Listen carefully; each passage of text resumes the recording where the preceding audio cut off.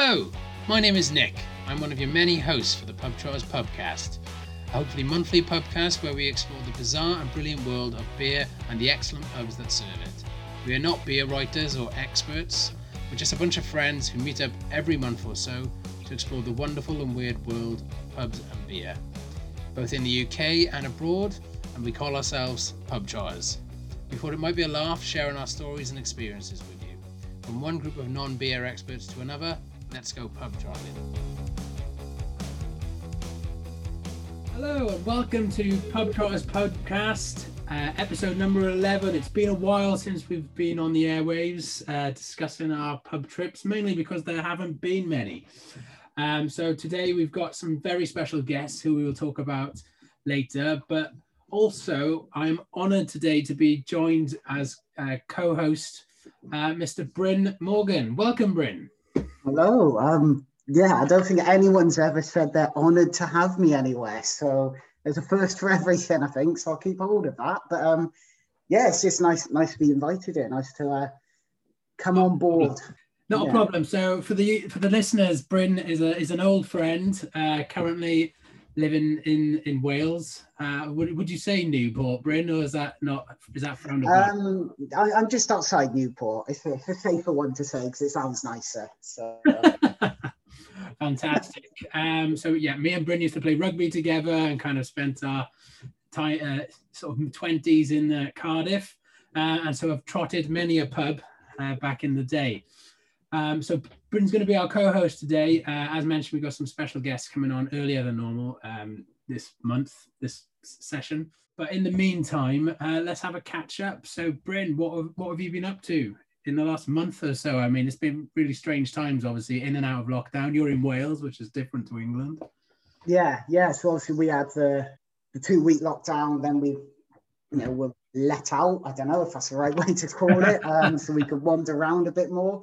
But sort of in that time, I know I started doing the Great Run Accumulator Challenge, which for me, it just encouraged me to get out of the house. So it's running a baker's dozen. So doing 13 runs in November and just sort of seeing what distances you can get. And just a nice challenge to have. And I got one more to go. So I'm planning on going up a mountain tomorrow, depending on how I feel in the morning.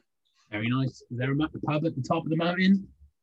There isn't, unfortunately, and I think if I were to run up with some beer, it might be a bit too shaken up. So I'll reward myself when I get back down, I think. How about you? How's it been sort of across the water, shall we say? Across the borders, yes. So obviously we're still in lockdown, due to come out next week. And I guess I wanted to make a note that you using the term "let out," which I think is quite appropriate given some of the pictures I've seen of Swansea and stuff after the what do they call it? The fire break? I think something like that. Yeah. The fire break finished. I imagine it's going to be similar in certain parts of England next week. Although I know pubs are all having to adapt to different tier systems in England. But yeah, it's been all right. We've what have I been? Well, it was my birthday this month.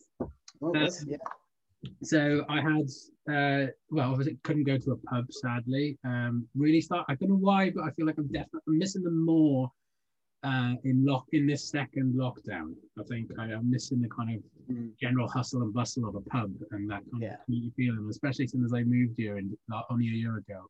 Still don't feel like I want to go out and explore and kind of get to know the pubs in the area a bit better. But that day will come. I did a lot of stuff on my birthday, I guess. My better half, Helen, pulled out all the stops. I had lots of fun Zoom calls, of which, of course, you were a part of one. Appeared in one, honoured again. And had lots of, honoured again. And you had lots of different beers and amazing food from some of the pubs that are still doing food in the area, actually. Okay.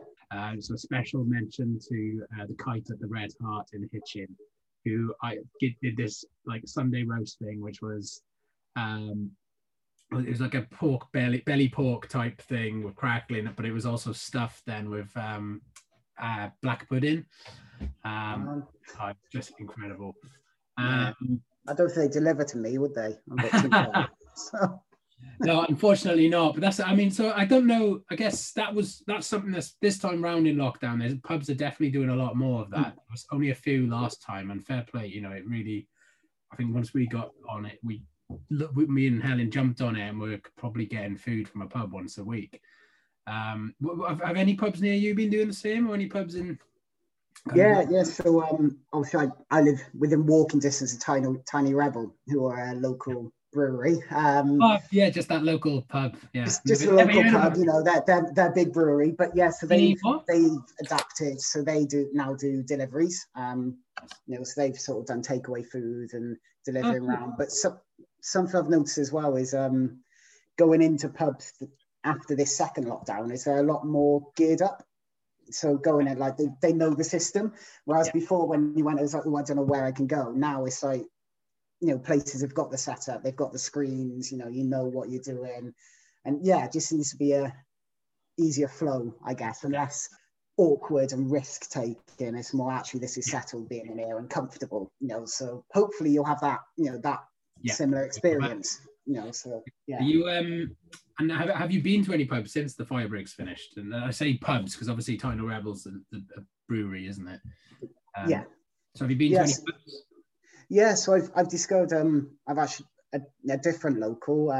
It's called the Tredegar Arms. We call it the Little TA because there's 2 Tredegar Arms within about a 5-mile radius. And it's just been nice going at walking distance as well. And they're just a very local pub. I never thought I'd be a local in a pub, but I walk in there and they've now just booked a Wednesday night table for me. And it's a time when now I walk in and they know what I drink. And I was like, I never thought I'd get to that point in my 30s where I'm a proper local of a pub. If someone else walks in, I'm going to have to look around and glare at them or something. Like, who's the person coming in? But it's just they're ones who've had to adapt. They were a small pub and they've just really done a lot of work. And like getting a nice marquee, just redecorating everywhere, moving things around. So it's just, it was weird walking in there, Christmas decorations up. But I guess you just got to go with that spirit at the moment. So. Yeah, I mean, we put our Christmas decorations up last night, actually. And I'm usually because I'm a Christmas fascist until like December. Until the 24th. Yeah, until the presents come. No, but Helen convinced me. Well, there's lots of people are saying, "Oh, we should let's start Christmas early because of COVID, but a crap year and everything like that." And I guess, it's all good and well. I guess if you celebrate or care about Christmas, which I guess in my family we do, or have, I guess, in the past. But my reasoning was for it. So I sent a few pictures to some friends last night. My reasoning was, well, if the sooner we start Christmas, the sooner I can eat lots of food and drink loads of booze and have the excuse. That's Christmas. I've had my birthday's rolled into Christmas, so I've just basically 3 months of drinking then when you get New Year. Drinking and eating, and so we're doing ours tomorrow, and I've used it as the same excuse. So I went to the bottle shop in Cardiff and just picked up a load of different beers and ciders, and it's like, it's Christmas now, I can start going for it, just testing and tasting, and brilliant. So you mentioned the bottle shop earlier, and so I guess just what are you drinking at the moment, Bryn? What have you brought to the Pub Trotters Pubcast today? So I don't know whether I've kind of brought something different, because I know you're big fans of ale, and that. Well, pubs obviously serve lots of different drinks, and we're going to celebrate that. So I've come with some cider this time, because I'm a big cider fan anyway. That's my drink of choice, and this one is going to test my pronunciation. So it's Cider y Mynydd, and they're from Kidvelly. Based. Can you show us it? Yeah. I mean, I know listeners, you can't see this. It's just so I can have a look at it as well. It is very small, yeah. Cider y Mynydd, yeah. There we are. What you said, yeah. So, but it's a nice looking bottle. We'll put a picture. Yeah, it's really like nice design, and So it's like talking to the guy in the bottle shop, and he said that it's never the same taste as well. So it's seasonal. So it's the same bottle, same design, but each time it comes out, it's a seasonal brew. So each one tastes different. This one was a little bit fizzier than I thought initially. But yeah, I mean, I don't know if you can see, it's pretty dark, so you can't really see through it that well, and a few bits floating. But yeah, just very refreshing. Okay, I was going to say on your kind of like, because I guess I always see cider as a summer drink. But obviously, if you're an avid cider drinker, as I know you are, you drink it all year round. Is it on the Bryn scale of, this is delicious to this is terrible? Where does this one land? It's got a good Bryn seal of approval, shall we say? So it's very similar to French cider, the sparkling French cider. Okay. Yeah. So it's odd. It's like dry with a bit of sweet, and just very smooth to drink. It's not one that you just see off sort of thing. It's one where you'd enjoy it with a meal. That's kind of how I go with different ciders. Some I drink and some I enjoy sort of sat with a meal. And this is definitely one that I'll be drinking this again. Let's put it that way. Cool. Nice. Yeah, and at only 5% as well, so it's not too bad for a cider. Yeah, because I know some of the ciders I've heard you drinking before are ridiculous. Some stupid strong stouts and stuff before, but yeah, some of the ciders you've drunk are ridiculous. Yeah. And how about so that, like, with you, what's your delicacy at the moment? So I'm starting off easy. I've got something ridiculous later on, but I'm currently drinking Defender IPA by Brooklyn Brewery. Okay. I discovered it last summer, and I might have even talked about it on this podcast before, so apologies, listeners, if I have. But the reason I've got it, though, is because I got a takeaway. I got a 4-pint takeaway from a pub in Hitchin last night called the Albert, who we've discovered during lockdown of all times, because me and Helen went there to have dinner outside in September, and it was raining and everything, but we weren't comfortable being inside quite yet. But they're doing takeaway beer and stuff. So yeah, I took the dog for a walk and went to get some beer as I was passing. But yeah, I mean, it's a really, I love it. It's a really good. It is probably more of a summer beer, but it's very light. It's very refreshing. I guess there's tones of, not to sound too wanky, but there's tones of kind of like citrusy, tropical. Okay. At the back of the mouth as you're drinking it.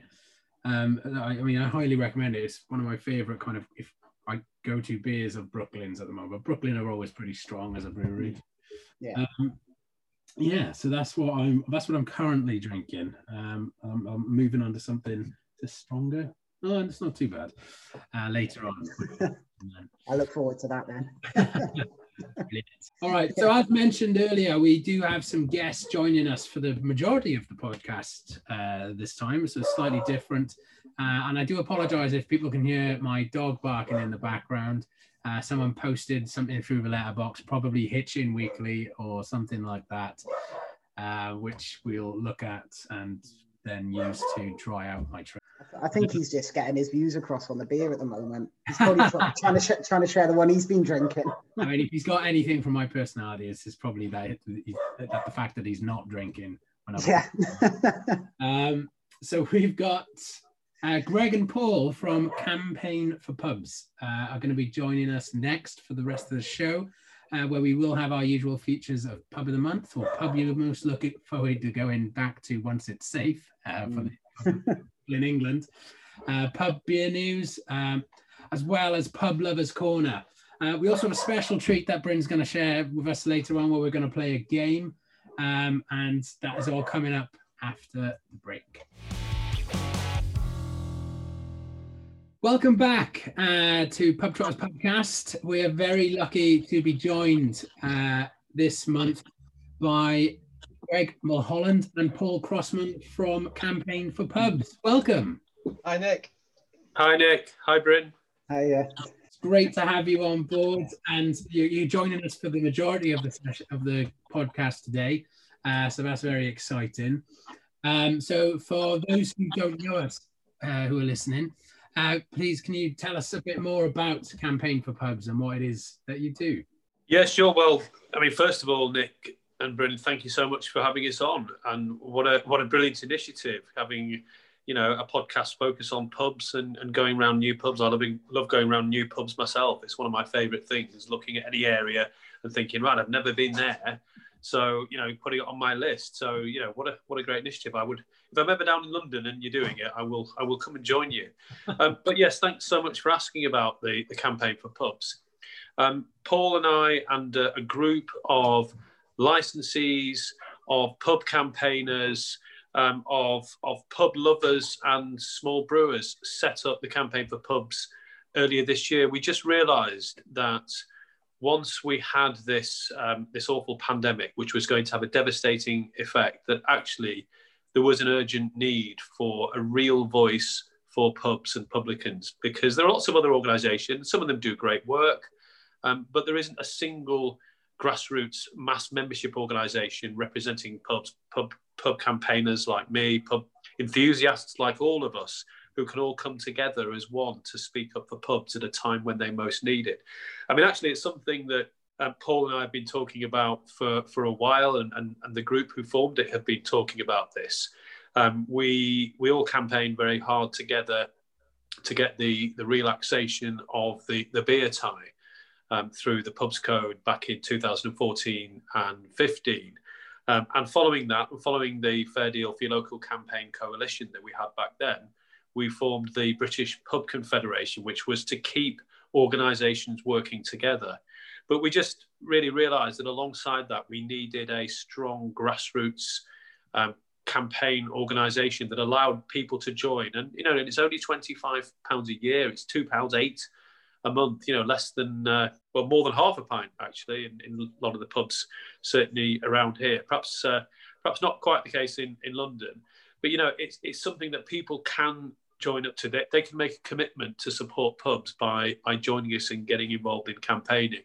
And certainly since we actually formally launched in June, I think we've had quite an impact, and people really are seeing why it's so vital to be speaking up for pubs.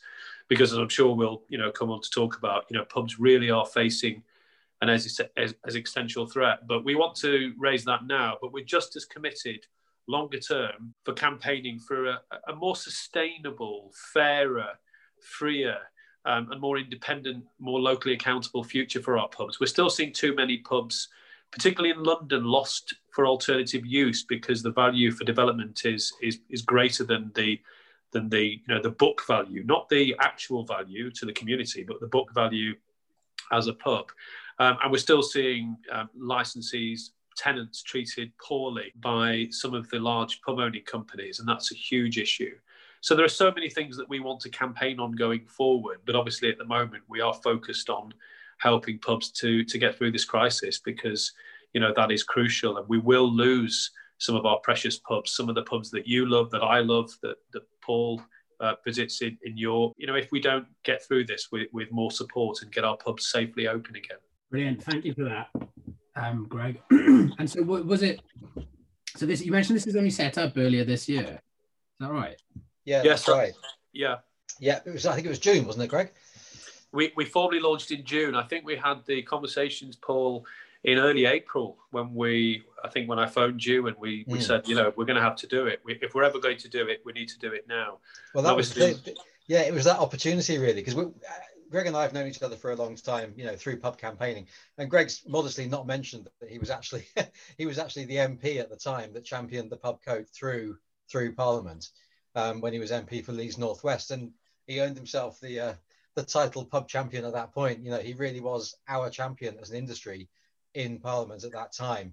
And there were plenty of other MPs who were on the other side. So Greg kind of often came kind of head to head with certain characters who were rather more defensive of the status quo, you could say. And so, Greg was a point of contact for all of us who were licensees at the time.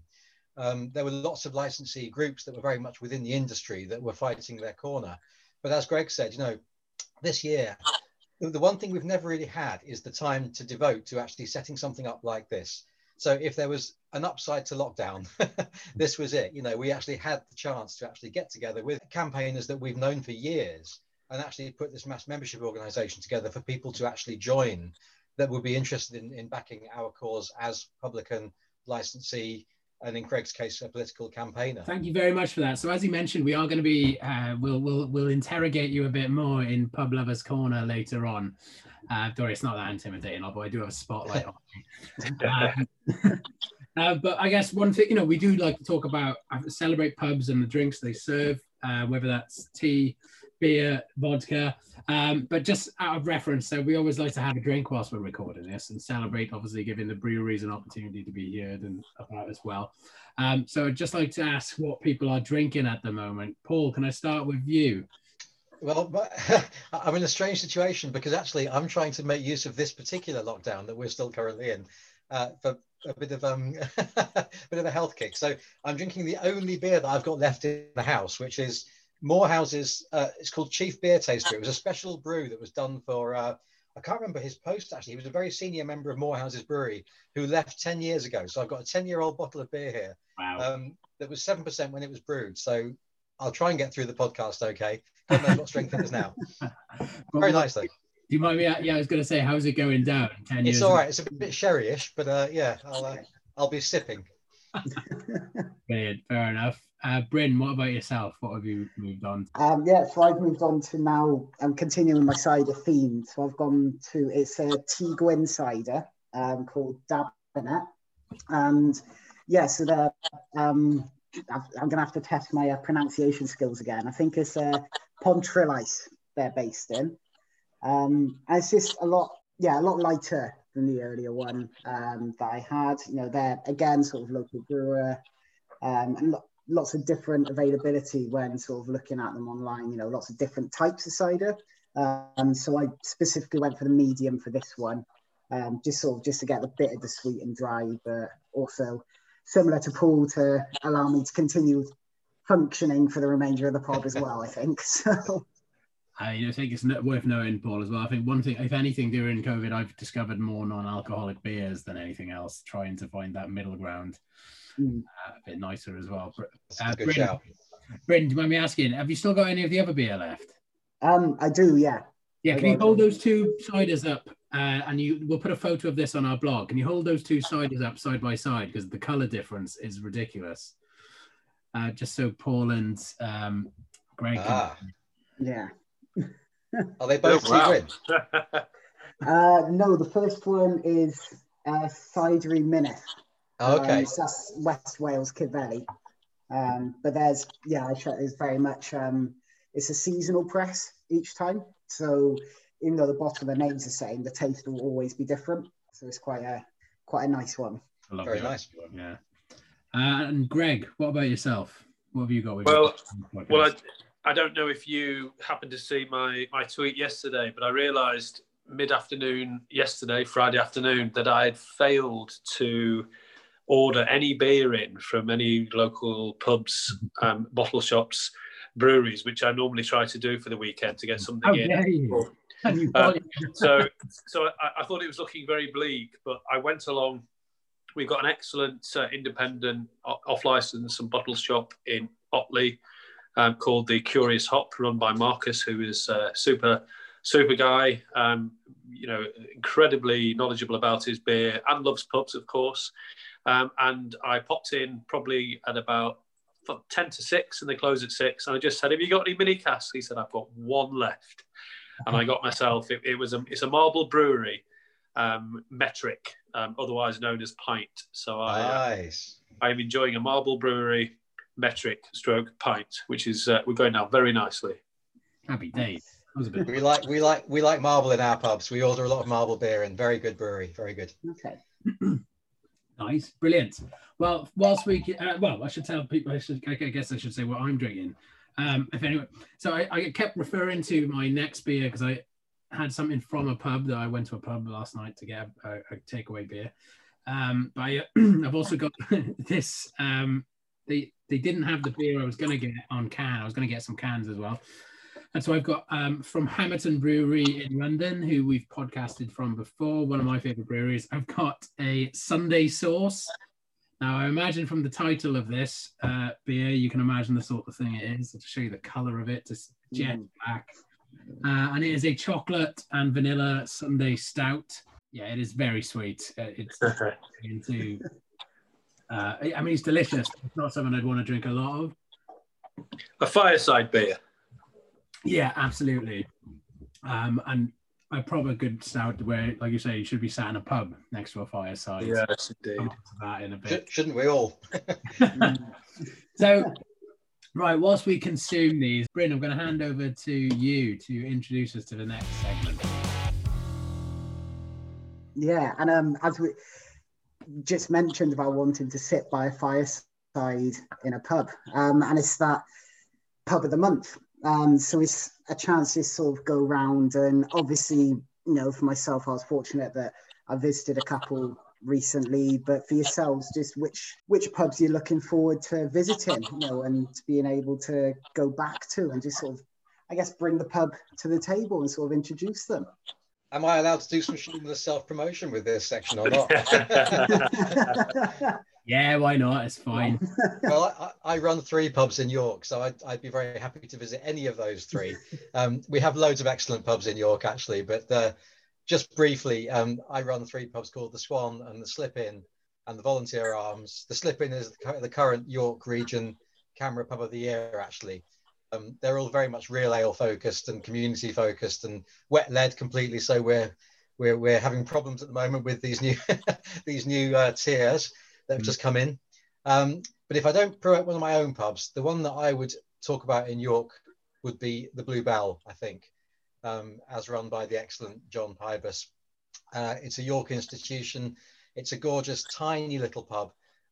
Again, totally wet led. It's got a tiny capacity, but it's like an Edwardian gem. 2 rooms and a tiny corridor, no outside space to speak of. But once you're in there, it's just the coziest place you could wish to be in York. It's gorgeous. Is this in York itself? It is, yeah. It's down the street called Fossgate, which is very, very central York. It's one of those pubs. It's a fixture in the Good Beer Guide. It's known for its beer and its atmosphere. It's just exactly what you'd want if you wanted to stumble across a beautiful gem, tiny gem in York, and you end up in there. You'd be very, very happy. Nice. I love pubs that are really too small for the amount of people they have. It is too small. And also pubs where you just discover as well, isn't it? Like when you just walk in down, it's like, oh, let's look at this. So Greg, how about yourself? Well, I'm very glad to say that, and it was probably luck rather than foresight. I had a wonderful couple of nights in York about 10 days before we were unexpectedly put into the second lockdown. I think we expected probably to go into tier 3 in West Yorkshire anyway, but I had a absolutely glorious couple of nights. You've got to change your pattern when it's the 10 p.m. curfew. You can't do things normally, but nonetheless, I was able to go to 2 of Paul's wonderful pubs, the Swan and the Slip. Sadly, not the Blue Bell, of course, which I certainly would have done. But it was just glorious to be there, and I can't wait to get back to York. But actually, the simple answer to your question, Bryn, is whatever the first pub I happen to get in, because I just can't wait for. I walked out last night to the Curious Hop, as I mentioned, to get myself some takeaway beer. And as I walked out, I suddenly had this bizarre sense. I was chatting to my wife, and suddenly I just thought in my head, shall I pop into so-and-so? Shall I pop into the Bay Halls? Shall I pop into the Junction? Shall I pop into the Old Cock, the White Swan, the Groove Pad? All these wonderful places that I normally, I'll pop out on a Friday tea time and I'll decide, which places. Yeah. Well, I'll always pop in and have a pint into the 2 or 3 of my pubs. And we're very lucky here, and long may that continue, to have several pubs. So I really don't mind. But as soon as I'm able to, I'll be getting into a pub again. And frankly, it will be the pub that is probably nearest to wherever I am. Yeah. But I will also just say that, it's been a very tough year. So this is small compared to, lots of the things that people are going through. But for the last 29 years, I've had an annual weekend in Keswick in the Lake District. It's a very, very special weekend with a group of friends. My sister, and we've been doing it for years, and we love Keswick. It's a fabulous town, lots of excellent pubs. Obviously, we go walking, and it's just wonderful to have an autumn trip. And of course, this year it hasn't happened, and we were hoping we might just get it in before Christmas, but it's clear now that can't happen. So I can't wait to get back into those pubs in Keswick as well, because it would have been our 30th year, our 30th anniversary Keswick. We were all looking forward to it. and it's one of the things that can't happen. And yeah, so I can't wait to get back to York, to get back to Keswick, and to get into my local pubs in Otley. So yeah, I'm not going to give you one, but all of those, and I'll take them my way all through when I can. Practically write it down in all the pubs. I think that's something which I shared with Nick earlier. That was the first thing I did, was went to the local, rather than going further afield. So I want to go to the local pubs now, and actually get back into them. But yes, and Nick, obviously you moved as well during this, so sort of where. Yeah, so so Paul and Greg won't know. So like I said, I lived in London for a long time, but we moved to Hertfordshire this time last year. So only had 3 months of being able to explore the pubs in the area. I guess I mentioned earlier the pub called the Albert, which is where I got my beer from last night in Hitchin. It's a really nice pub.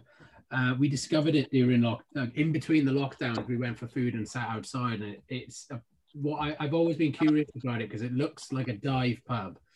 But then you go inside and it's really nice. They do amazing food, have a great selection of beer on tap. I love pubs like that. They I guess focusing on the quality of the food and the drink, and the atmosphere is there. As long as the walls are still standing, it's fine. But I guess another pub. I do a lot of running, and I often pass pubs. And as I'm doing it, I'm like, taking my phone out and making a note so I can drag my better half to come for a Sunday roast there or something. And there's a pub in a place called Watton Stone called the Bull, which is near, kind of between Hertfordshire, Stevenage and Welwyn Garden in Hertford, Stevenage and Welwyn Garden City in Hertfordshire. And it just looks amazing. And so I think, again, I wanted to explore new pubs, as I always do. I think that's the one that, for me, that I'm going to try and look to see when we can go there. What about you, Bryn? I mean, I'm curious to hear what you. I mean, so you've been going to pubs. So is there a pub of the month post fire circuit break or whatever? Yeah, and I think for me, where like I said, I'm lucky with Tiny Rebel, and obviously the Tree Grams by me. But when I can, I think I'm going to be getting the train to London. I'm going to then be getting the train to Waterloo. Walking out, I think it's a right and a right. And I hope it's still around. It's the Vaulty Towers. And for me, it's just, you walk in, it's designed where they've taken a lot of sets from different shows. So you walk in and there's just little cubby holes you can sit in, or you climb up ladders and you sit somewhere else, and just a wide range of beers. And it's just a really fun and quirky place to go to. So yeah, I'll be heading to London. Oh, it's funny you mentioned that, Bryn, because one of the regular listeners will remember Pat Dan Ian, as he's known, because no one actually knows what his actual name is, and so as I call him, Dan, left the UK last year, and we had his leaving do at the Vaulty Towers. So it's just a really small world. I know that it's ridiculous. So, Greg, Paul, I don't know if you've been there, but it's this pub that's just got all this ridiculous decoration. Yeah. No, I don't know. I used to live in London, but I don't know that one. Oh, is it not the Church Alarms? No, it's called the Vaulty Towers, and it's got like a luminous lighting and different random sets from films set up everywhere. Okay, no, well, I shall add that to my list then. I'm always looking. I will be emailing you after the program, because I'll be writing down all these pubs that you mentioned. So the Church Alarms is the famous Fuller's one that has so many Christmas trees and decorations outside every year that you actually can't see the pub anymore. I don't know if you've ever been to that. It's and that's a wonderful pub. It's great inside, but it's famous for its extraordinary Christmas decorations. Whether they'll be able to do that this year or not, I must check. But is that in Waterloo, or is that somewhere else? I honestly can't remember. I've been to it. I've been visiting. I visited it a couple of times. There's a really good, we know a pub called the Church Alarms. It's really good and covered in greenery. That's it. Yeah. That's it. Okay. Yeah. I think I've mentioned it as my pub of the month once before. Now to the next section. My favourite part of the podcast is the pub news. So each month or each time we do a pub podcast, we like to have everyone bring a bit of pub news for us to kind of discuss. So it can be something quirky, silly, fun, positive. We try to make sure we don't duplicate anything, and we haven't heard what anyone else's pub news is yet. So it could be extremely local to them. It could be something about, could be collaborations. It could be charity work pubs are doing, or just something random that you've seen. So with this in mind, Bryn, I'm going to ask you to open up this section, if you will. What have you brought for us for pub news? Yeah, so I definitely went down a bit of a rabbit hole, just searching and searching. And I've decided actually what I'm going to do for all of you is give you £850,000 each. I thought it'd be quite nice, and actually ask whether you'd be interested in a 4-bedroom bungalow in Buckinghamshire. It's got a lovely garden. It's got its own outside toilet, but as you scroll down, you walk over a little stream and it's got its own bar. And looking at the photos, it looks like about seating for about 10 people. I think there's about 3 or 4 pumps there. You got the dartboard, you've got the lights. It's just incredible. And there's also planning permission for a loft conversion as well. So if you wanted to add a club, add a music venue, you can just do that. So yeah, if anyone wants to pull together with me and has that money spare, I'm going to go buy my own pub down there. So so in your rabbit hole of pub searching, you ended up finding a house for sale with a bar, or like how big is this pub bar at the end of the stream? I mean, it's called an authentic bar, complete with typical pub furniture, and it genuinely, looking at it, I'd say you'd probably sit about 12 people in there. Has it got a name? It doesn't have a name, so. All right, well, come on, Nick. Quick fire round to all of us. Bryn, we'll start with you because you brought it up. If you had a pub bar at the end of your garden, what would you call it? Bryn, go. I'd straight away go Bryn's Bar. Everyone back to Bryn's Bar. Yeah. And it'll be a nice photo of me then, my thumbs up on the sign. Okay, Greg? Well, I was actually given a handful of beer engine for my 50th birthday, but I've got concerns, of course. I'll happily use it during lockdown, but seeing as I live about 150 yards from 3 smashing pubs, it's not something I would do regularly outside of London. But it is an ambition of mine one day, long after I'm gone, perhaps. I'd love to have a pub called the Mulholland Arms, but I'd want it to be a real pub. I wouldn't ever call my own little bar that. But I tell you what, I'd love to have a real pub called the Mulholland Arms. So I can dream. There's a good ring to that. Yeah, make it a reality. Dreams can be realities. Paul, what about yourself? What would you call? Well, I mean, you own. It's tricky because I've already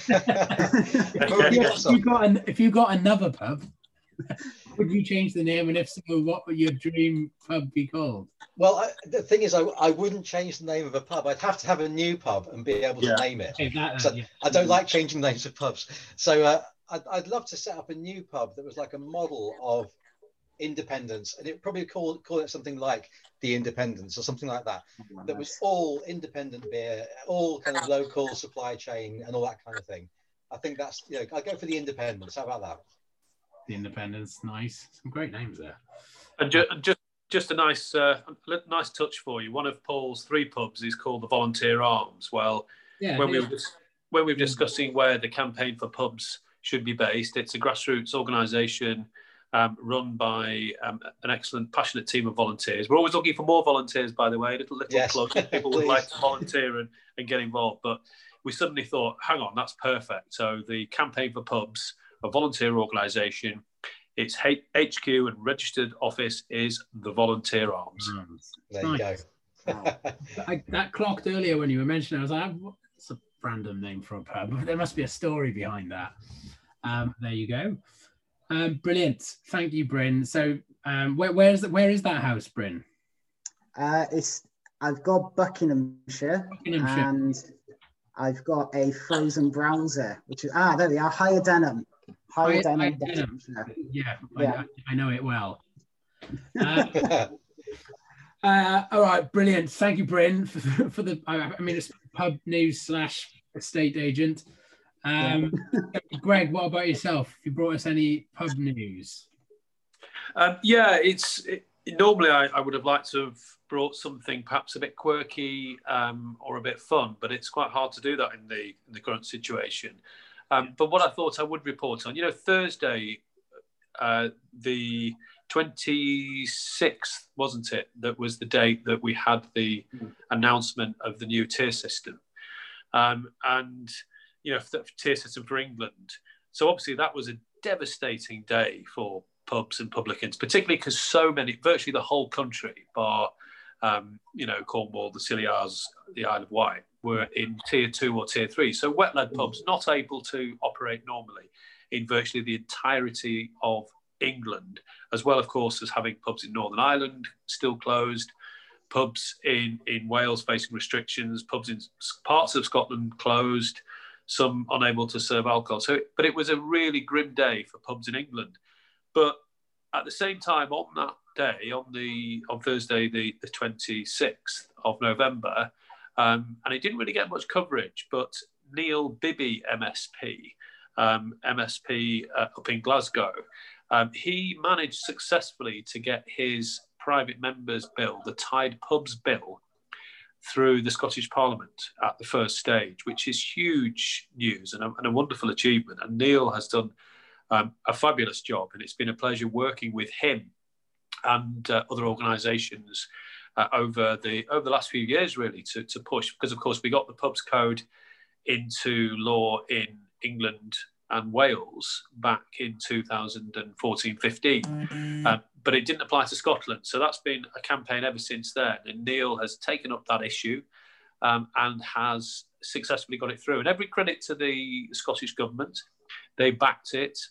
They weren't sure if they were going to, but they did back it. They want a few changes, and that's always something to look at, always something that could be an issue. But nonetheless, it's got through. And as I say, because of the devastating pub news in England, it didn't get much coverage. So I thought, there was some good news there. So pub tenants in Scotland who are paying unreasonable beer prices, excessive rents, they now will get the chance, assuming that bill goes through the second stage, they will get the chance to challenge that, to get an independent rent assessment, and to go free of tie in a way that many pubs in England and Wales have tried to do, and a few, indeed Paul being one of them, have been successful. So, cheers and sláinte to Neil Bibby and the team up there. So that was some really good, positive pub news. Yeah, cheers. Raise a glass for that. That's amazing. So you mentioned what would that? Just thinking about the listenership, the people who listen to this little podcast. So is that a case when you say can be independent from owners, or is that a case of the rent of the property where the pub is? Can you elaborate a bit more on that for us, Greg? What that means? Yeah, I mean, very simply, the beer tie system operates on the basis that you pay inflated prices. You pay considerably inflated prices for your beer, often for other products, often for all products and services. So you're paying well above the normal market price, the normal brewery price. It's a very strange model. Now, many years ago, good companies, and indeed, I'm sure there are some companies who operate in this way now, they charge a very low rent, a non-market rent, a well below market rent, to compensate for those inflated beer prices. But unfortunately, when we had the reorganisation of the pub sector through the beer orders, which was a great idea to allow more choice for consumers, but it was badly implemented, it led to the creation of the standalone pub companies, property companies who don't brew beer, but still operated the same model of charging these excessive beer prices, prices that, mean that they simply can't compete, particularly with the likes of Wetherspoons, but they actually can't make a living from the pubs that they operate. And those companies got themselves into huge amounts of debt through utterly reckless behaviour, some of the worst sorts of venture and crony capitalism that you've seen. And ever since then, they have been trying to get that money back to try and pay off their debts from ripping off, and it is ripping off, their landlords. And it's been something that's been an issue. We've campaigned, as Paul has said, and we got some changes, not the changes that we quite wanted and not done properly in England and Wales, but we did get them. And now Neil has followed that, and actually working with Neil, we hope that Neil has brought some better legislation, cleaner, clearer legislation that will give Scottish tenants who are on that model the opportunity to challenge that and to say, well, if you're going to charge me these prices, then I want a much lower rent. Otherwise, I'm going to go free of tie on a market rent. So it's quite simple, and but it's certainly some good news north of the border. Fantastic. It's nice to hear some, like you say, it's good to hear some positive news in what are obviously very difficult times at the moment. And thanks to the explanation on that as well. Brilliant. Paul, what about yourself? What news have you brought? Well, I'm glad that Greg picked that one, because that was really good. And I was worried that you might pick the one that I was going to talk about. As Greg said, it's quite hard to think of positive news at the moment, actually, but there have been a couple of things recently. The Scottish situation is fantastic, and Greg's right to mention that. I have a very pub-specific one to tell you, which you'll like, being pub trotters. And it relates to a fabulous pub in Liverpool called the Roscoe Head. Now, this relates a bit to what Greg's been talking about. The Roscoe Head is run by a great landlady called Carol Ross. It's been in Carol's family for nearly 40 years. Her parents ran the pub before she did. And in fact, while they were running this pub, Carol was off running other ones, including the amazing Philharmonic at one point in Liverpool. If you've ever been to Liverpool, you might know it. It's fantastic, fantastic building. Anyway, Carol then came back to where the family were based to take over the running of the Roscoe Head. And she ended up embroiled in this situation. So I got to know Carol nearly 10 years ago now through pub campaigning. We were with the same pub company. We're both leasing under the Tide model, both finding it very difficult to make ends meet. Even though our pubs were very successful, we found there was too much profit going to the pub company, which is a hugely common problem. This is the situation Greg was talking about. Yeah. So we both got involved in pub campaigning. We both got to know Greg. We were both on the gallery in the Houses of Parliament on the day that the Pubs Code went through. And it was, just a note on that, it was the only defeat for the coalition government against a 3-line whip that happened during their entire term. There were enough rebels within the Conservative Party to actually tip this over the line and back the opposition to get this bill through. So it was a momentous day, and Carol was down there and she saw the legislation go through in Parliament. And then it took about 16 months for the actual legislation to be implemented.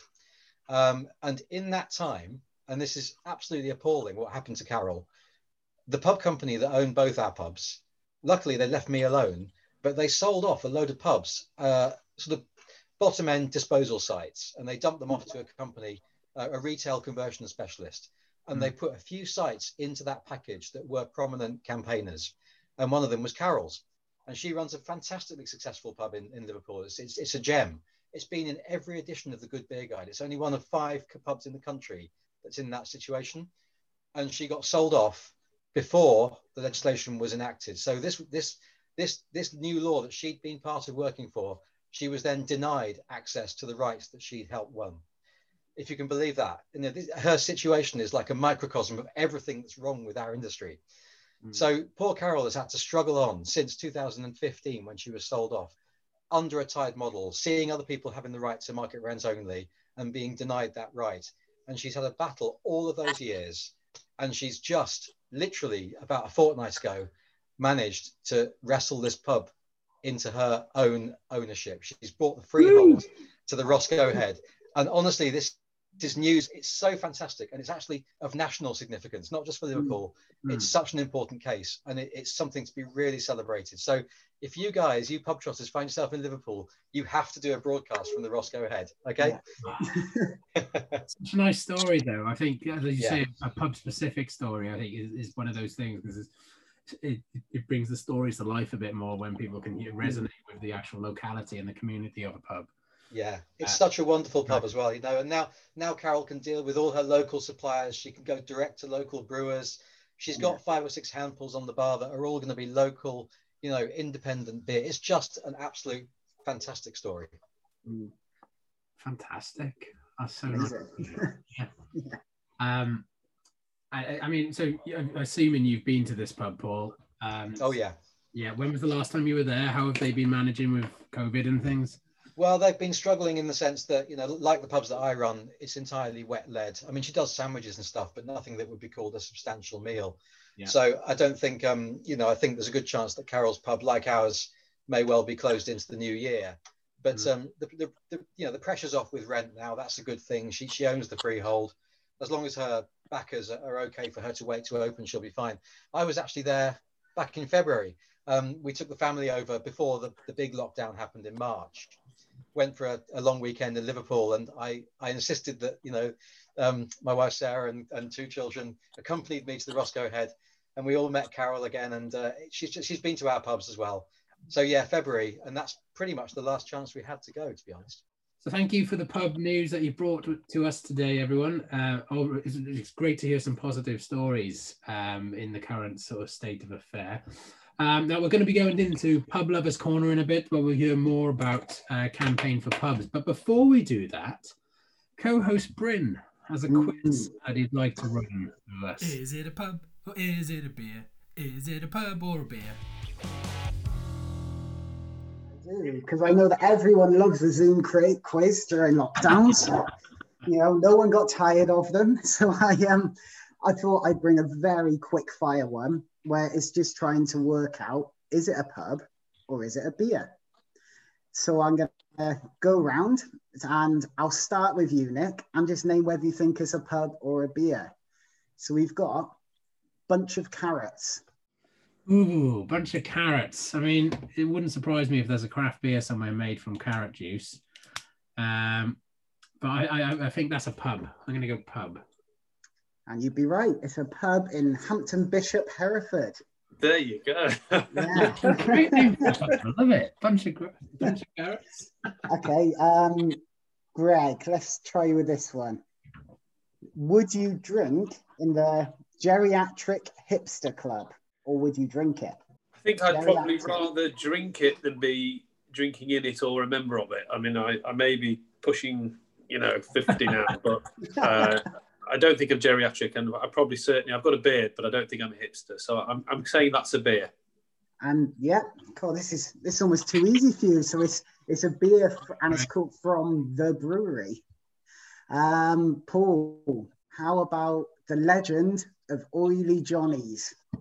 Oh, blimey. Well, I guess the other 2, right? But I'm not sure about this one. The legend of Oily Johnny's. That does sound... I'm going to go beer. I'm going to go beer for that one. So it's actually a pub in Windscales, Cumbria. Oh, no way. I've had a great journey of looking at these. Okay. Let's go back to Nick. Naughty Horse. Naughty Horse. Sounds like something out of Alan Partridge or Blackadder. Is it just Naughty Horse, not the Naughty Horse? Naughty Horse. Naughty Horse. What I drink? I'll have a pint of Naughty Horse, please. I think that's a beer. Well, you're close. It's a cider, so I'll give you that. Oh, yeah. Apple Country. So, yeah. Brilliant. Yeah. Sounds more natural asking to drink it than to go there. Yeah. So, Greg, let's try Club Tropica. Club Tropica. Club Tropica. Oh, I can't imagine that's going to be a traditional pub. It could be a craft beer bar, but I'm going to go beer. And you'd be right. So it's one of the local beers for me from Tiny Rebel. There you go. They've actually just released a non-alcoholic version of the beer as well. It's very sweet, very nice. I'll try that. Okay, yeah. Paul, My Father's Mustache. Oh, blimey. Could that have had Club Tropica? We've had that on our bar in the pubs. I knew that one. My Father's Mustache. Is that right? Yeah. Surely. Oh, God, hang on. No, I'm gonna go counterintuitive now. I'm gonna say, because it sounds like it's probably a hipster beer, I'm gonna go for a pub. It is. It's a pub in Lincolnshire. Pub in Lincolnshire. I know you all got on with that one. Okay, and so finally, Nick, I'm going to put this one on you. And what do you reckon? In fact, you're going to describe a beer for me. God, okay, go on. I want you to describe a beer that would be called Support Pubs Now. How would it be? Support Pubs Now. I think it would definitely be a cask beer. And it would need to have a bit of a punchy flavour, a bit like an American Pale Ale. but like something that is drinkable as well, and that everyone would like. So kind of not too sweet, not a bit hoppy, but more malty than anything else. And smooth, obviously, as well. But like I said, yeah, from a keg, not a cask. Okay. No, from a cask, not a keg. From a cask, not a keg. Paul and Greg, what are your thoughts on that, on Nick's description then? Well, Greg, I think we should have a word with our brewery coordinator, Phil Saltonstall from Brass Castle, don't you? Maybe they could brew one at Brass Castle called Support Pubs Now. I think you're right, but I think you've just given us a fabulous idea there, Brett. Yeah.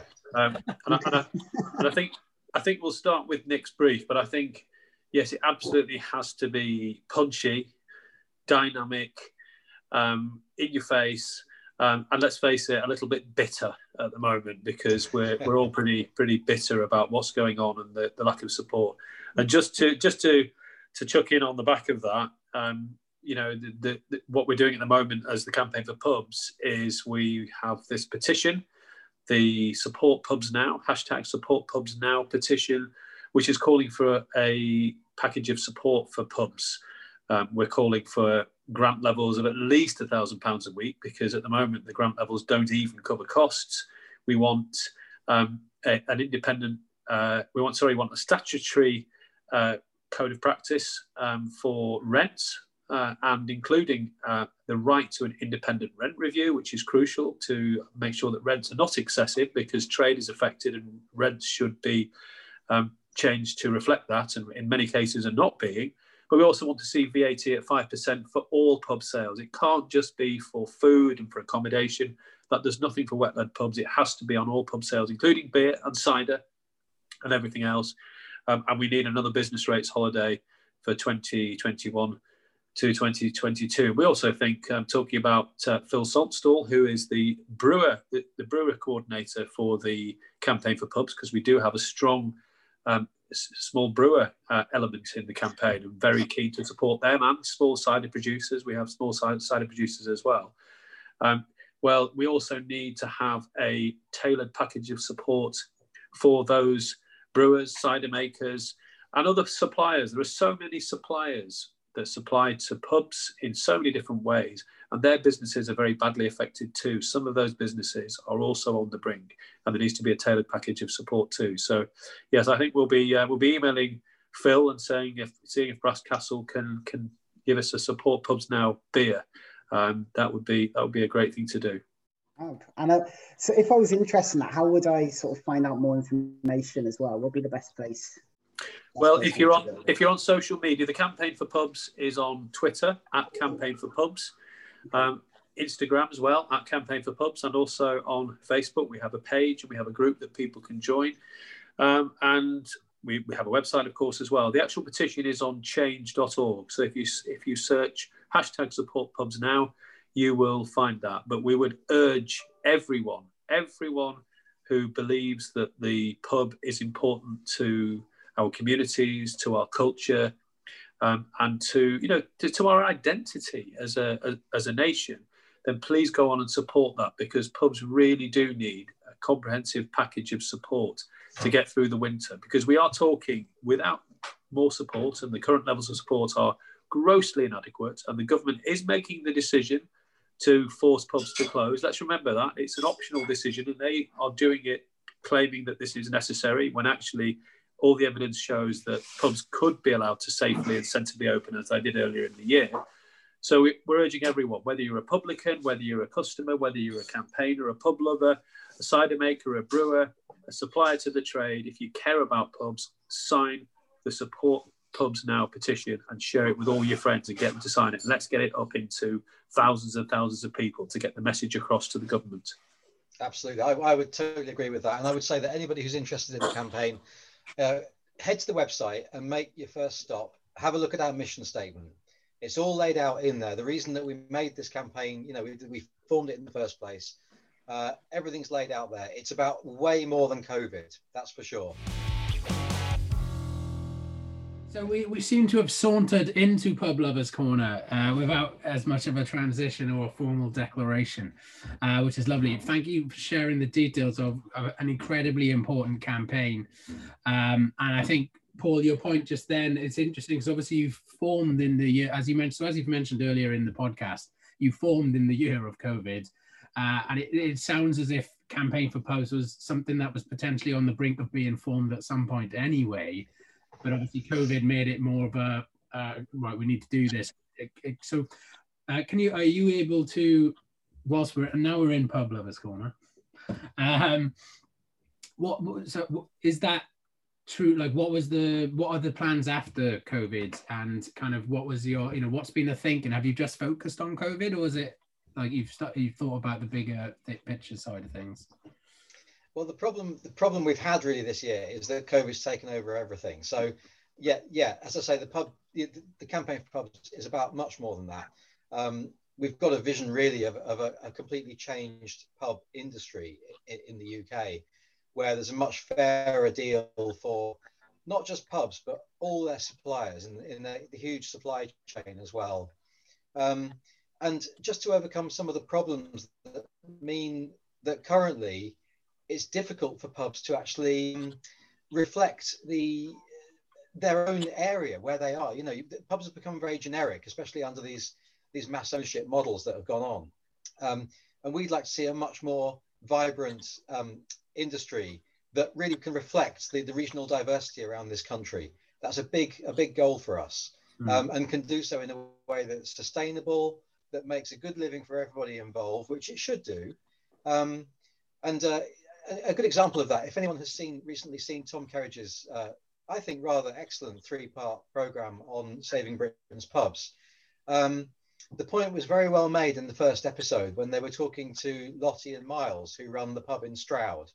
And they looked at their beer prices, and they looked at the prices that the brewers were also being paid in this supply chain, which is the thing that Greg and I have worked so hard, and loads of other people over the years, to actually achieve some reforms to this rather anti-competitive supply chain that exists at the moment. But that supply chain is part of an entire sort of institutionalized structure, which is now dominating the pub and beer industry in the country. It's anti-competitive, it's monopolistic, it's dominated by powerful players who use their power to defend their market position, and it affects everyone who likes pubs, who loves pubs, who works in pubs, but also who loves and uses pubs, because it limits choice for the customers. It limits the revenues that everyone in the supply chain can get. And Lottie and Miles shouldn't be running a pub that turns over £350,000 a year and making £3,000 a year from their efforts. They shouldn't have to put a pizza oven in their outbuilding to try and make a bit more money. They've got a business that turns over hundreds of thousands of pounds a year, and all of their profit is being taken out by the structures that exist in this industry. It's not right. It affects all sorts of different things. It affects consumer choice. It affects the experience people have in their pubs. And it unfortunately has led to a narrative whereby people think, well, pubs just aren't like they used to be. They've had their day. You hear this stuff all the time. Use it or lose it. It's because pubs have been rendered so poor by this structure that's what needs changing. It needs a grassroots, a ground up institutional reform. Brilliantly said, Paul. I think we completely agree with you. And I think this is it obviously sounds as if COVID has taken over everything. And I suppose we're at a stage of survival of the fittest for the moment, isn't it? It's almost pubs are being forced into having to find ways of surviving, especially as Greg, you mentioned, the new tier systems that are going to be coming into England and probably Wales in the near future and after the lockdown in England. A local pub near me, I got, I've had some beer from them. They were telling me how they're trying to create their free course budget meal, so that they do food, but they want to try and do something to still encourage pub goers to come who actually just want to have a pint, but therefore they need to order a meal, and so they're trying to figure out the cheapest free course meal they can make so people can stay there for 3 courses and have a beer. I mean, Greg, if you I guess we're being aware of time. What can people do to support pubs? What are the main challenges for pubs, and how can we help them moving forward as pub lovers? Well, that's a good question, and so many people I think want to support pubs as well as supporting small brewers and cider makers. And it's not always obvious how you can support pubs at a time, particularly when they're closed. And I think many of us are thinking about the people we know who run our pubs, who work in our pubs, and worrying about them. And that's absolutely as it should be. So I think what we're asking people to do, what we're suggesting people should do, first of all, sign the Support Pubs Now petition, calling for an urgent package of support, because that is the most urgent thing. Yeah. And we need to see thousands of people on that petition to make the government listen, to make MPs listen, that they need to support pubs through this winter, or many will close and many families will face hardship if that doesn't happen.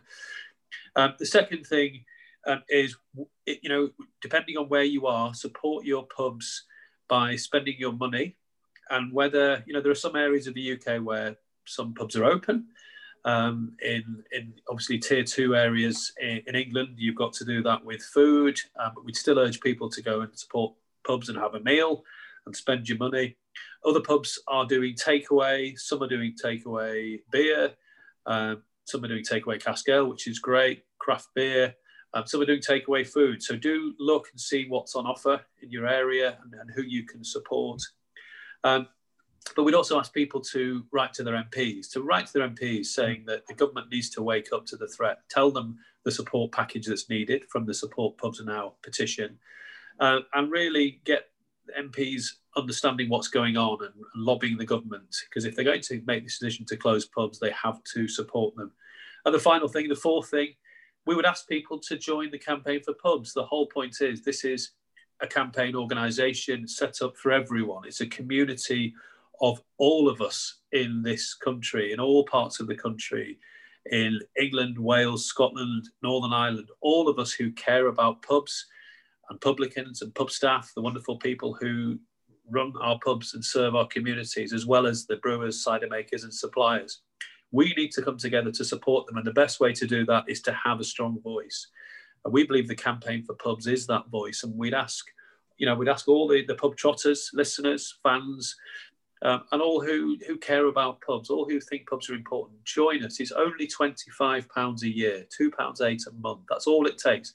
Just make that commitment, because at the moment there is a team of volunteers working exceptionally hard, too hard, and we need to keep speaking up. But we can only do it if people support us and get behind us, because we want thousands of people speaking up for pubs with us. So join us, join the Campaign for Pubs, and do those other three things. And then actually, I think people will be doing what they can in this very difficult time to support our pubs. Brilliant. Thank you very much, Greg. And I just to re-emphasize the idea of joining Campaign for Pubs, it's something I did a while ago, and it's well worth it if you are a pub goer, that you should be trying to support your locals and spend that money. Think about what you might usually do on a Friday night. That's how my personal tip. I don't buy all the beer from the supermarket. I'll buy a bit, then be like, Friday night I'll look to see what's going on around and go pick up some. So I guess slowly moving towards the finish of this, I've got some more. I guess we like to think about our kind of memories of pubs as well, and I think that for us at Pub Trotters, it's very much the good memories that we all have of being in pubs together, and the community feeling that pubs, from your city centre pubs to your middle of the sticks pubs, that we all have with that.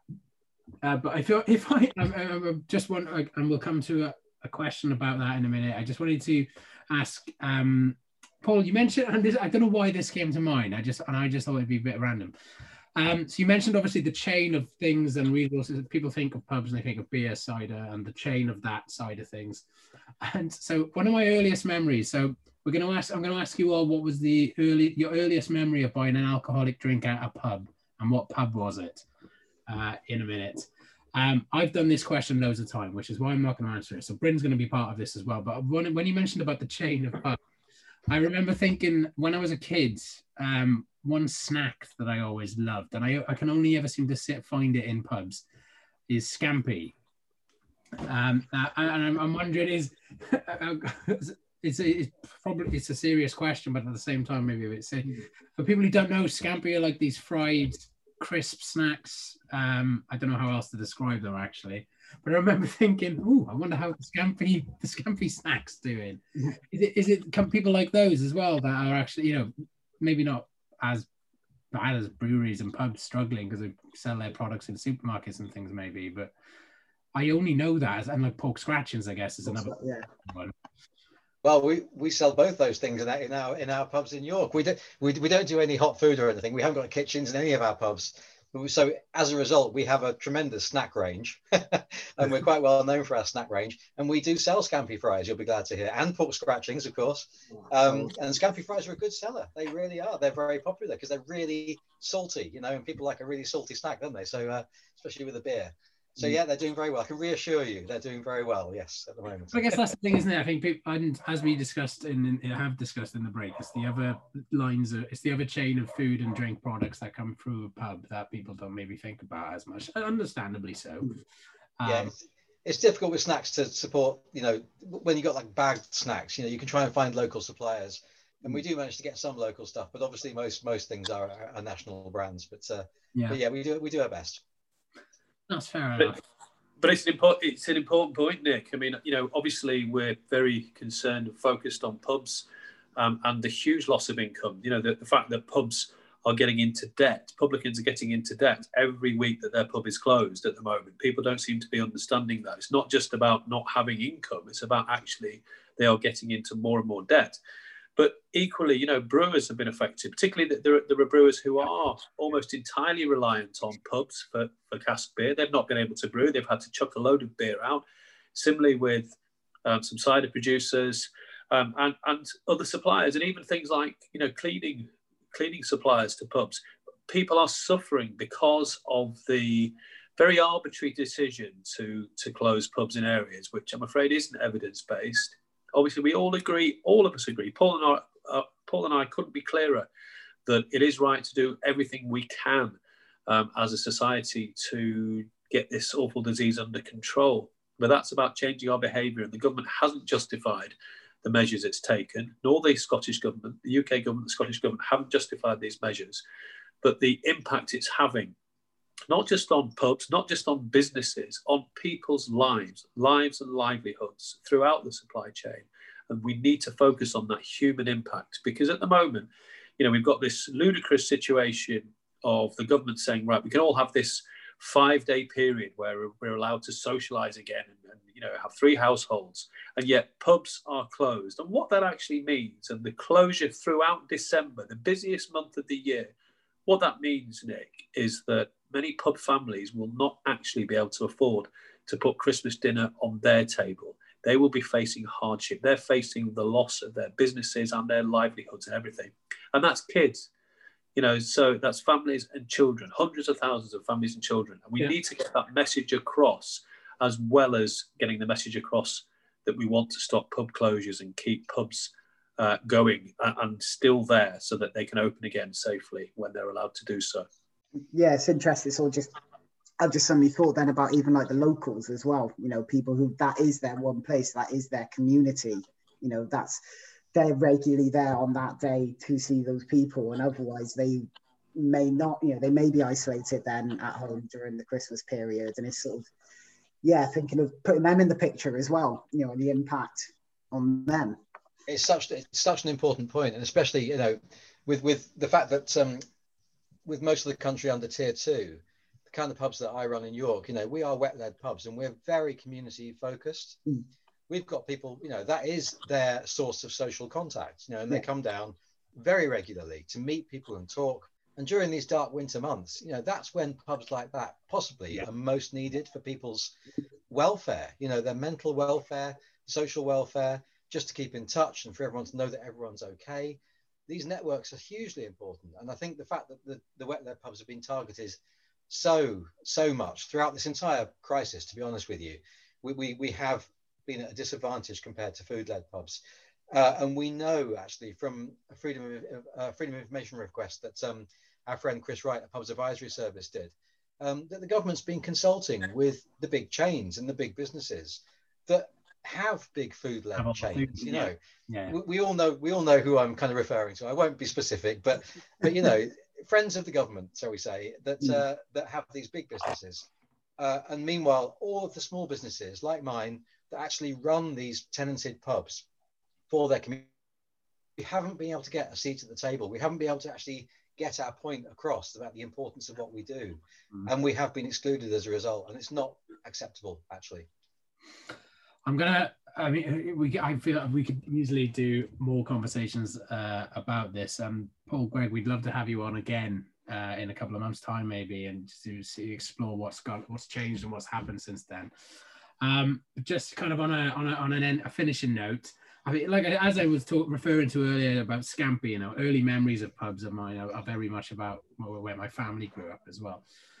So going back out to you three. So Bryn, I'm going to start with you. What was the first drink or earliest memory of an alcoholic drink you bought in a pub, and what was the name of the pub, if you can remember? Okay, so my first memory of an alcoholic drink in a pub, I can't remember the name of the pub, but it was in Norfolk. I was about 4 years old. I'd just been in the play area, ran back, picked up what I thought was a pint of Coke, and it was my father's stout.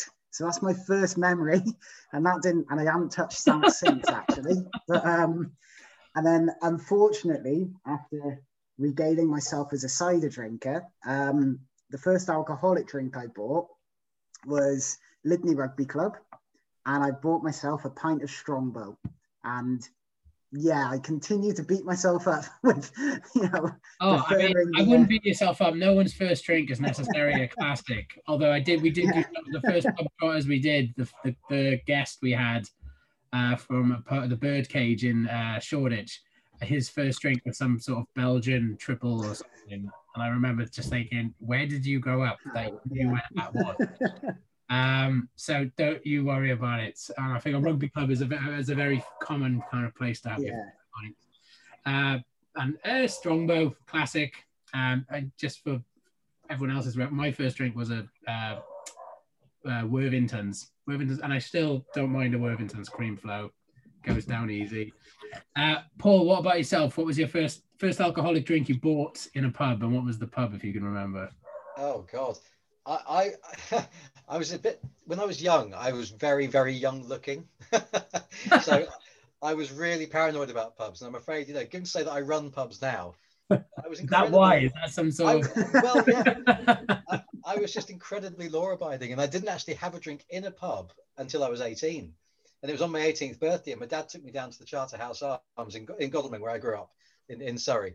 And bottom of Frith Hill, this pub, and I think I was sent to the bar to get a drink, which was good training from my dad.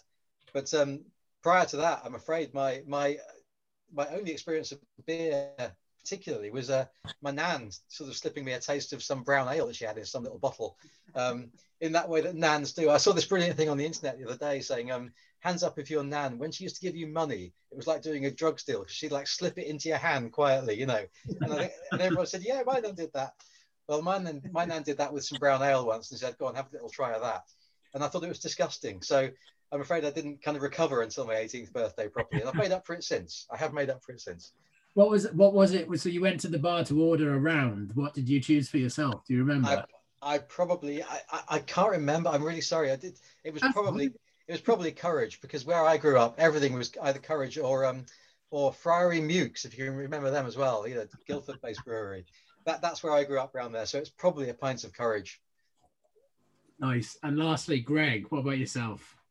Well, you know, so many memories there. And, you know, you mentioned Scampi. Well, when I was a young lad, I think Scampi chips and peas was my favourite go-to meal when I was having, you know, family meals in the pub, which is something we did. Interesting, one of my favourite areas and many pub memories, the Llyn Peninsula in Wales. We used to stay in Aberdaron, and we used to go to various pubs around there. And also North Yorkshire, lots and lots of memories of pubs there. But my first ever alcoholic drink, and I won't say how old I was in case you know, I then get investigated. But it was you'll be pleased to know, Nick, it was actually in Wales. It was in Cobden's Bar, in Cobden's Hotel in Capel Currig in Snowdonia. And when I tell you that it was a school hill walking trip, and we'd snuck out from the youth hostel. You probably might realise that it wasn't necessarily legal for me to be doing that. But yes, it was bold, and ridiculously, I remember. And we've got to remember this was the 80s. It sounds absolutely ridiculous now, but some of the fashions back then, there was a period where it was all sort of tweed things and brogue shoes and brown corduroy trousers and everything. And I went one better at the time. I actually had a tweed flat cap, would you believe? Which I probably only wore it a few times around the age of 14, 15, because actually I took it up some of the mountains in Snowdonia. It got soaked in the rucksack and then it shrank, and I couldn't actually ever wear it again, thankfully. So yes, that was the time. But from then on, I actually found that the best place to go to places where perhaps they'd turn a blind eye, shall we say, was places where you would go to a traditional pub with a small group of friends and sit sensibly and drink a few pints of cask ale and even play dominoes, whereas everyone else was going to these rowdy bars and clubs, and they were getting raided all the time. And actually, I loved the atmosphere of traditional proper pubs, and as long as we behaved ourselves and sat there, it was fine. And I think there are lessons there. There are, and we could do a whole other podcast. I know of youth clubs in certain countries in Europe have bars in them, and the kind of the comparing of bars and pubs and where youth should be allowed in them. But anyway, there is that whole thing. So I don't know if I missed it, but did you mention what was it you bought in Cobden's bar? Disappointing, I can't remember. It was cask ale. It was. My dad brought me up. My first ever memory of cask ale was the Milburn Arms Hotel in Rosedale Abbey on the North York Moors, which sadly has been closed again for the last few years. I really hope it will open. Lovely little hotel and inn. But I remember watching with awe as pints of, and it was Theakston's Best Bitter. Pints of Theakston's Best Bitter being poured, obviously through the sparkler, the traditional Northern Yorkshire way of serving, and watching, like a pint of Guinness, watching this swirling white liquid that would then suddenly miraculously from the bottom very slowly go from being this swirling white mass, which was fascinating to watch, to this lovely golden brown colour. And I just remember thinking, wow, that looks absolutely delicious. And I wonder, could it possibly be as delicious as it looks that it actually tastes? And unlike many things in life, which turn out to be disappointments from your childish memories, I remember when I first did become a cask ale drinker when I was older, I was not disappointed, and it did indeed taste just as good as it looked when it was settling in those glasses. And I still think that, drinking fabulous cask ale as I do every time I visit any of Paul's pubs, I still feel that very passionately today. That is so lovely, Greg. Honestly, that's one of the major pleasures of actually running a pub, is serving cask ale in perfect condition, and actually that process of pulling it and seeing it filling the glass and watching the customer watching what you're doing and being fascinated by it. Do it all the time. Getting the head just right, nice and tight and just the right size, and putting it down. And as you're taking the money, you turn back and half of it's gone beautifully golden or clear and black or whatever it might be. It's just such a wonderful thing. Oh, I'm salivating now, Paula. It's making it worse. It's making it worse. We need the pubs open. Let's need to stop talking about cask ale porn. We all need to leave soon. Brilliant. It's a privilege, honestly. It is.